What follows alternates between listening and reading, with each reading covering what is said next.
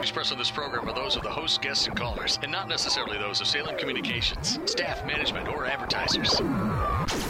Activist Radio is on the air. You have tuned into the Mark Harrington Show, sponsored by Created Equal.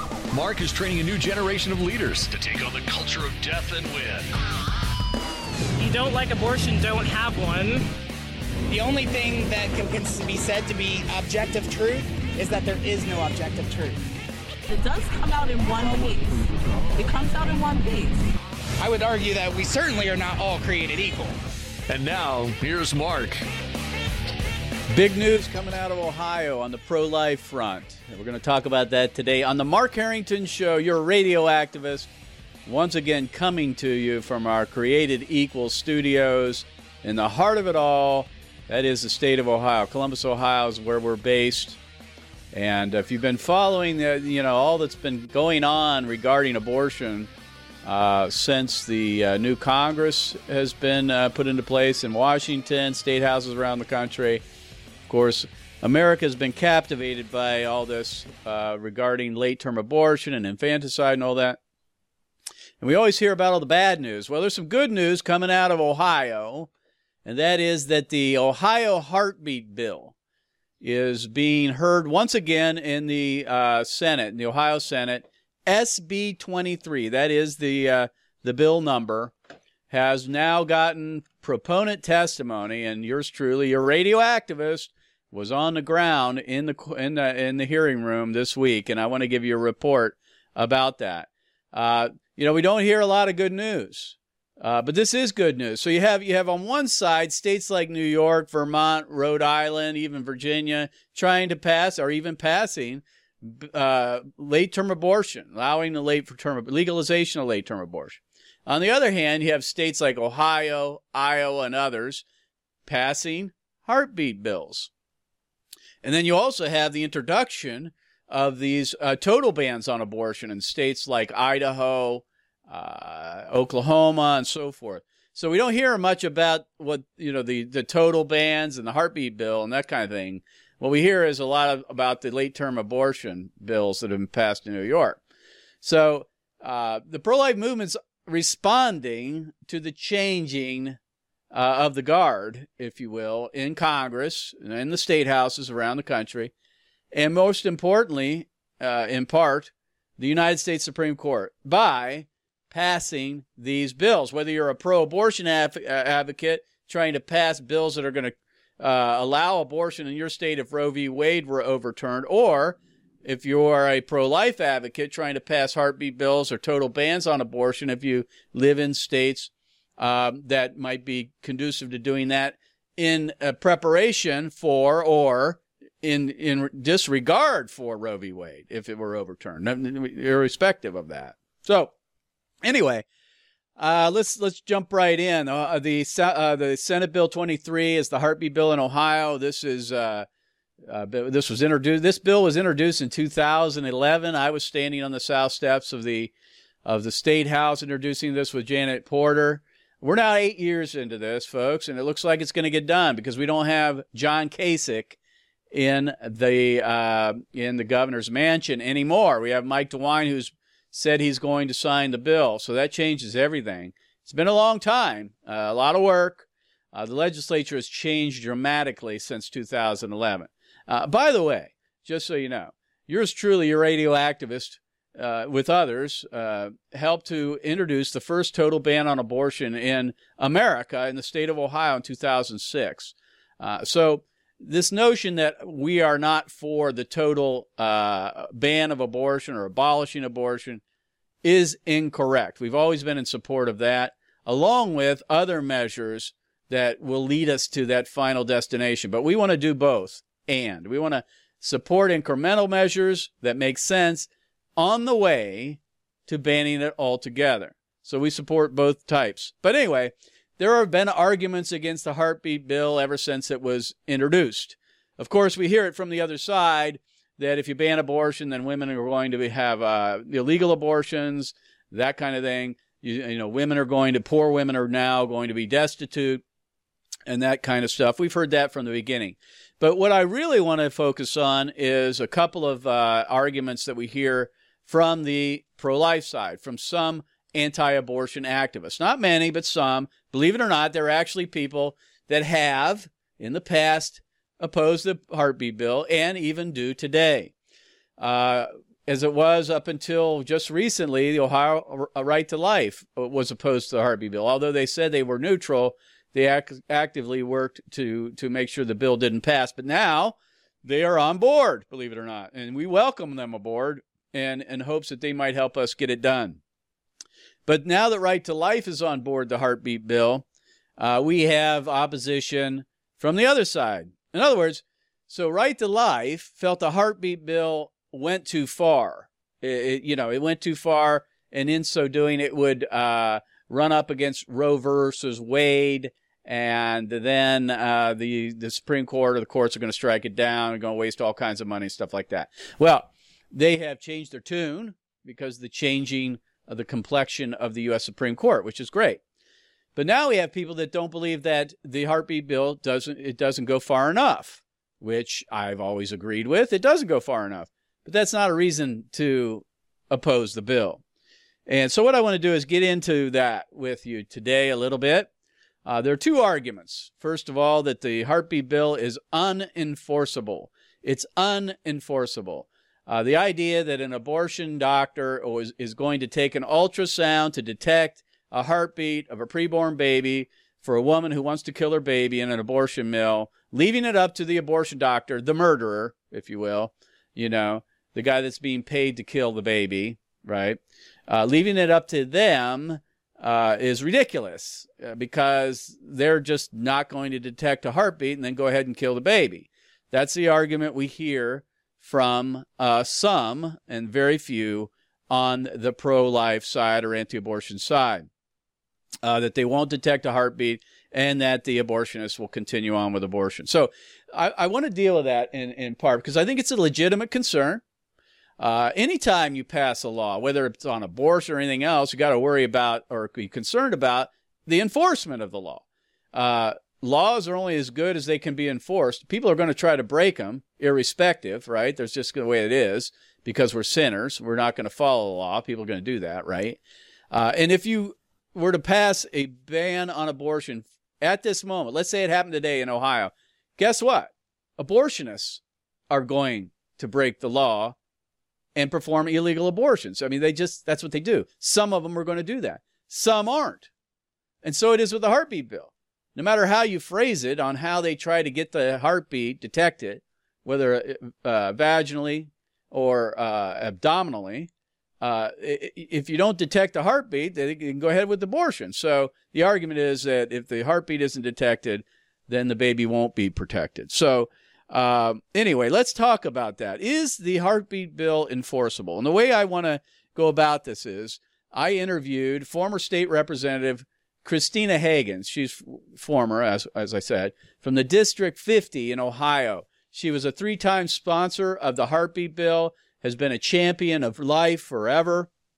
And she was in support of the heartbeat bill, testifying as a private citizen the other day for SB 23. And I brought this up with her and asked her, is the heartbeat bill enforceable? Go ahead and play that clip. Testimony today, and I'm here with Christina Hagan, who's a former state rep in the House District 50, and she's here to testify today. Christina, you've been involved in many years with the heartbeat bill. How many times you co-sponsor? Yeah, I was the lead sponsor 3 times over the last 3 General Assemblies. Okay, so why are you here today? Obviously, my heart's deeply connected to the heartbeat legislation, and we want to be engaged citizens and active supporters of preserving life in our state. And things are a little different now. Why? Completely different climate. I honestly envy the environment my colleagues have to work in on this legislation because we just have a pro-life aura around the state legislature, around the Capitol. We have a governor who's ready and willing to protect babies, and we have a legislature who is ready to pass a bill. So it's Stop it there, if you would, Mr. Producer. I want to comment on that. A lot of people think, well, the heartbeat bill is a waste of time. No. It has changed the environment at the Ohio State House. It took 8 years, but you went from a marginally friendly anti-abortion General Assembly, to a predominantly friendly and majority pro-life friendly legislature, who now this heartbeat bill has 50 House sponsors, House members, 50 of them. That didn't happen in 2011. It took 8 years for it to happen. So the environment has changed. The climate has changed because of the long and hard work of Janet Porter, mainly from Faith to Action, along with others, including Created Equal. It's a long haul, folks, to change a legislature. And that's what's happened. And now we've changed the actual governor's office as well. So go ahead and continue on with the clip. Be here. It's awesome to be here. Let me ask you a couple questions. You've supported the bill a couple times. We hear opposition, obviously, on the other side, and that's typical. But there are those who will say, well, this isn't enforceable because you're allowing the abortionist to do the ultrasound, and, he can just say, oh, well, I don't detect a heartbeat. How do So how do you respond to that? I'm sure you've heard that before. How do you respond to that? I think that any legislation is better than no legislation. Any level of moral guidance we have in state code is going to be a better chance of saving babies' lives. And obviously, doctors are held to a certain degree of accountability. They can lose their licensure. They can be penalized for this. They can be fined and put into jail. And women can also hold them accountable. If they hear a heartbeat and then an abortion procedure is carried forth and the woman knows that happened, she can then turn and go after that doctor for ill harm to her child.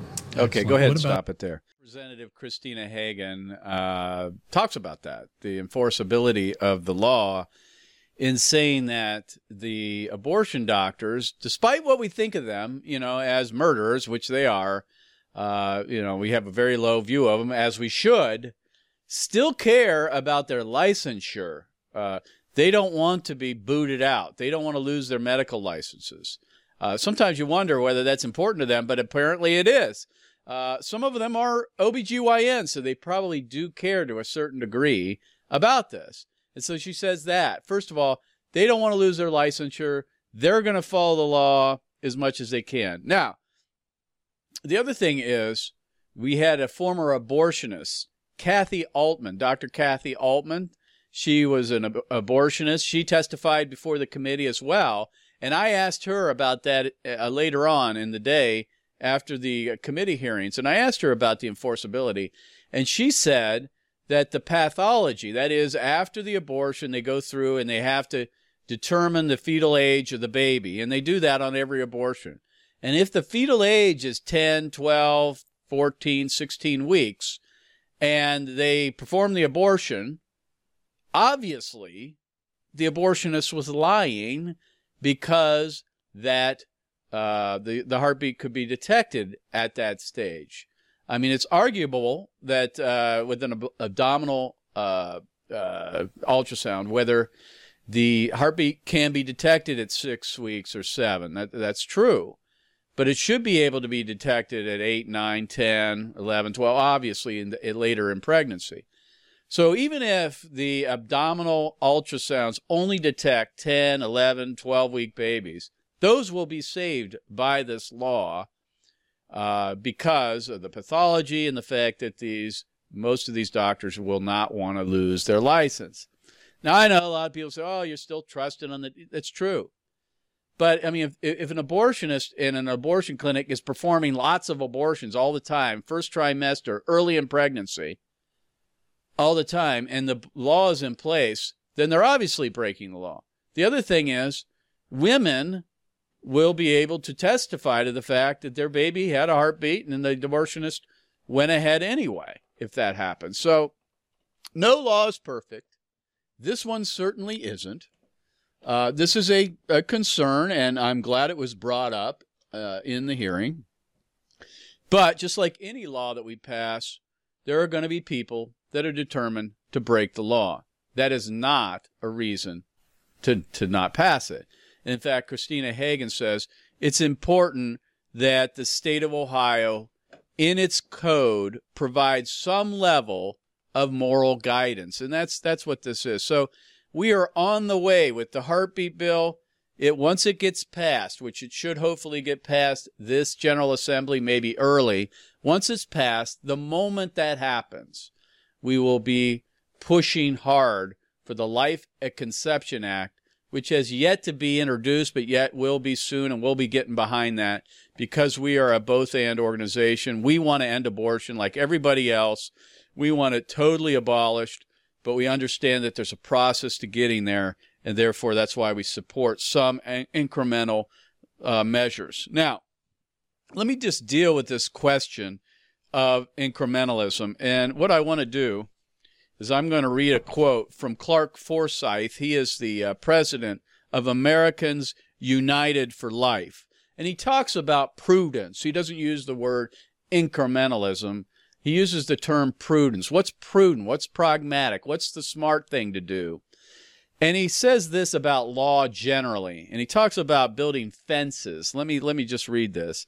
Because we live in a world of constraints, prudence tells us that if we cannot prohibit a social evil entirely, we can limit it through appropriate fences, building fences around evil, which is basically what the civil government is commissioned to do, right? You can never abolish an evil by a law. It can't do it. I mean, it can build a fence. It can give moral guidance to the citizenry, but you're never going to zero it out entirely. Why is that? Because evil will still exist. People will still have an abortion. People will do certain things that are illegal just because that's the nature of the human heart. So the idea that you're going to abolish abortion altogether and no one's ever going to have one ever again is incorrect. And nobody believes that. So all laws are basically building fences around evil. And he goes on to say, building fences around a social evil as part of a larger strategy, get this, to secure justice. So the point of these fences is part of the larger strategy to end legal abortion and decriminalize it again. And he goes on to say, build these a larger strategy to secure justice precludes what can be prohibited now without admitting the legitimacy of what remains unprohibited. By limiting the harm done or lessening the negative consequences, we do not admit nor support the rest of the evil that we do not have the power or legally or politically to affect right now. So folks that are supporting the heartbeat bill or other incremental ideas in legislatures across America are not responsible for the existing laws that are on the books. They're not responsible, or are they in support necessarily of the rest of the evil that exists. They didn't pass those laws. They weren't involved in Roe v. Wade. Now, if you were in New York and you're passing a late-term abortion bill, that's evil, obviously, but not when you're putting fences around it. That's righteous. That's the right thing to do. And that's what we're doing. We're building fences around evil in the attempt to outlaw it and decriminalize it altogether, realizing we'll never eradicate it entirely. So I hope that puts a little bit of that to rest. I know it's an in-house debate by some, but it's important that we deal with it, the enforceability of laws like this. These are real concerns, for sure. This debate of so-called immediate or total bans or the all-or-nothing team versus, say, a prudential approach or incrementalism is a worthy debate to have in-house. There will be differences, but hopefully we won't be disagreeable in our differences. And so it shouldn't become about character, and we shouldn't be going after people's motives, saying that people want to keep abortion legal because they support prudential measures. None of that. We can talk about and debate and even attack the ideas without attacking the person. So let me finish today. I want to talk a little bit about Roe v. Wade and the possibilities of that being revisited. There are several scenarios that people have thought about in regards to what it would look like if the U.S. Supreme Court were to, say, review Roe v. Wade. Say a heartbeat bill makes it to the U.S. Supreme Court, or a total ban on abortion, like the Life of Conception Act in Ohio, God willing, that it will get signed into law very soon. What if that makes it to the U.S. Supreme Court? What would that look like? There are a couple of ideas of people. Of course, this is all conjecture. speculation. We don't know for sure. Nobody does. But there are a couple of ideas that have been tossed out there. Of course, a lot of people believe that Roe v. Wade could be overturned altogether. And if that's the case, say by a 20-week ban that made it to the U.S. Supreme Court or a heartbeat bill or something like that, that would return it back to the state legislatures. Frankly, I think that's unlikely, and here's why. First of all, we don't have the composition of the U.S. Supreme Court that we need. I think you're going to need a supermajority. You may even need 7 justices to reverse that kind of a precedent, so I think it's unlikely, especially with John Roberts being the Chief Justice right now. He's more concerned with stability and keeping the court out of controversy than he is necessarily doing the right thing, at least. Now, that could change a lot if President Trump were to put up a couple more replacements for sitting U.S. Supreme Court justices. That could change. But I still think we're going to need 7 justices to even consider the idea that the U.S. Supreme Court would overturn Roe versus Wade.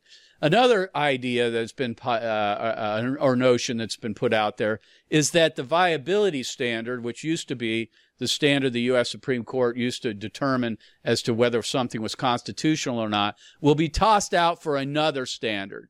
And that standard has been, at least in part, has been the undue burden standard that was established by Casey in 1992.